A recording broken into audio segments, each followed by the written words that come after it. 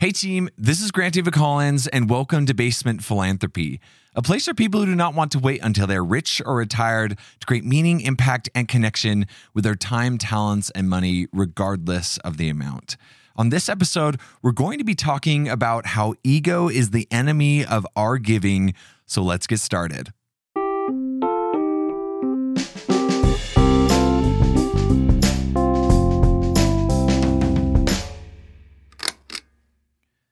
Recently, I have become a student of Stoic philosophy.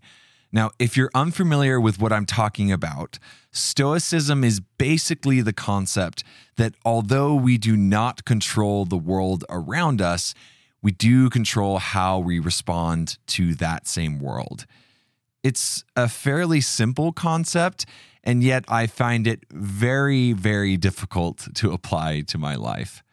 So because of that, I have been reading up on the topic, and one of my favorite authors is a man by the name of Ryan Holiday.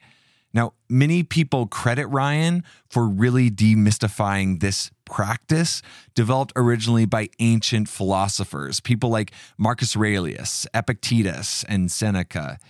And, I would agree with this assessment of Ryan. I've now read 3 of his books, The Obstacle is the Way, Courage is Calling, and Ego is the Enemy. And through them, I feel like I've started to understand not only the concept of Stoicism, but the application. And while each of these books has been really impactful, it is that last book, Ego is the Enemy, that has really struck a chord in my life, especially when it comes to giving. So instead of trying to summarize my struggle of ego and giving, I wanted to share with you a part of a voice memo that I made while I was on a hike a few weekends ago that speaks into that topic. So here it is. So I'm here walking down the road to Silver Lake up American Fork Canyon. And I just got done with a big hike this morning. And I have been thinking a lot about the concept of ego because I'm reading a book by Ryan Holiday called Ego is the Enemy. And so I've been reading it the whole day. I'm on the way down.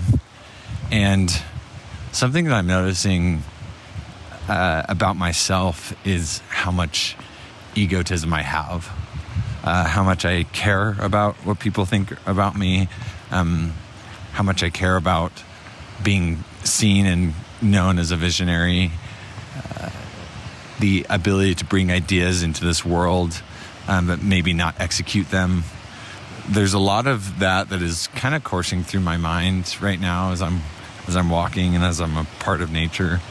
And I'm really excited that that's happening. I mean, I think viewing myself as having ego is in some ways the first step to move through that. And a lot of my ego has shown up in people not being able to see what I see. And in some ways, I do believe that I have a certain gift in that way of thinking, to be able to get above the day-to-day life, to be able to look forward and see trends and potential opportunities, especially with the work that I'm doing with giving. But I've realized that in some ways I've seen that as who I am, as the only person that could ever see it, and so therefore I'm going to just be lonely and miserable in that for the rest of my life. And what I'm seeing right now is how crazy that is with what I'm trying to accomplish. I have seen in the world so many disparities and challenges, and my way of solving for those is to help individuals see themselves as being able to get involved, as being able to catch the vision of their own potential impact and genius. And by thinking that it's unreachable, that nobody's going to be able to understand it, in some ways I'm cutting that vision off at the legs. It's in the distilling of that information in a way that people can understand it and catch it and be able to start to implement it, that the vision actually comes about. It's not in the reminiscing of what could be and this grandiose vision that I have, and telling everybody about that so that they think I'm cool or whatever it might be. And in this book, it talks about how you need to find out what you're really committed to. And what is it that you actually want to create and focus on that? And it's become so clear to me that what I'm actually committed to is helping people see and develop the skill set of giving. And if I can do that and stay focused, laser focused on doing that in the most effective and efficient way without worrying too much about how much credit or how much of my name is associated with it, that is where I'm going to be able to have the energy, the space, and the personal strength and courage to be able to move through things. So as you just heard, ego has been a bit of a pain in my side recently. I thought that, because I saw the world differently, or because I could see things in a way that other people couldn't, that made me somehow better than other people. But as you have probably figured out, this isn't true at all. In fact, it was actually getting in the way of the good I personally wanted to be involved with. So I have a question for you. How is ego getting in the way of your giving? Is it keeping you off the giving field because you're too comfortable on the sidelines when you really should be in the game? Is it telling you that someone else will go and help that friend of yours who is struggling? Or maybe you have a bit of an individuality complex where you could care less about what goes on outside of your small sphere of interaction.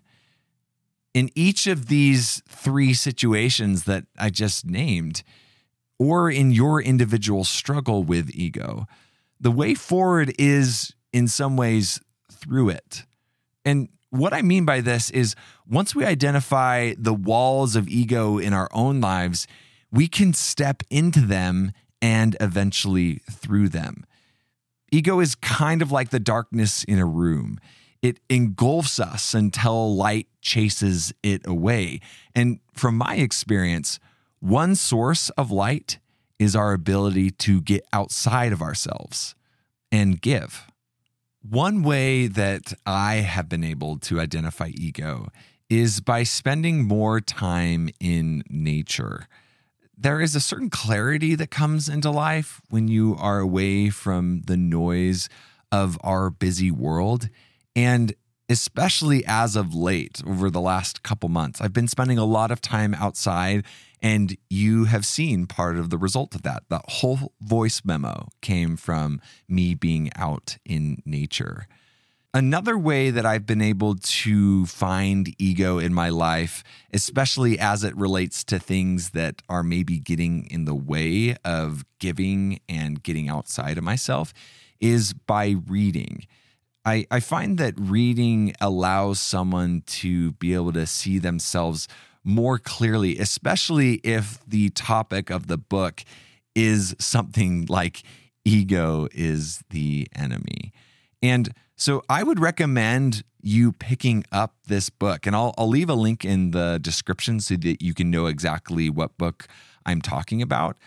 And if you decide to read through it, I think you're really going to see why it has been so impactful in my life. And to give you a little bit of a taste of what is in this book, I've selected 4 of my favorite quotes that have something to do with me thinking about ego as it relates to giving that I would like to share with you right now. So, quote number 1, if ego is the voice that tells us we're better than we really are, we can say ego inhibits true success by preventing a direct and honest connection to the world around us. Quote number 2, just one thing keeps ego around: comfort. Pursuing great work, whether it is in sports, art, or business, is often terrifying. Ego soothes that fear. It's a solve to that insecurity, replacing the rational and aware parts of our psyche with bluster and self-absorption. Ego tells us what we want to hear when we want to hear it, but it is a short-term fix with long-term consequences. And finally, quote number 4, when we lack connection to anything larger or bigger than us, it's like a piece of our souls is gone. Like we've detached ourselves from the traditions we hail from, whatever that happens to be. Ego blocks us from the beauty and history in the world. It stands in our way. No wonder we find success empty. No wonder we're on a treadmill. No wonder we lose touch with the energy that once fueled us. That is just a taste of the incredible experience you will have if you take a few minutes out of your life to read this book, Ego is the Enemy. In my experience, ego isn't ever something that we fully get rid of.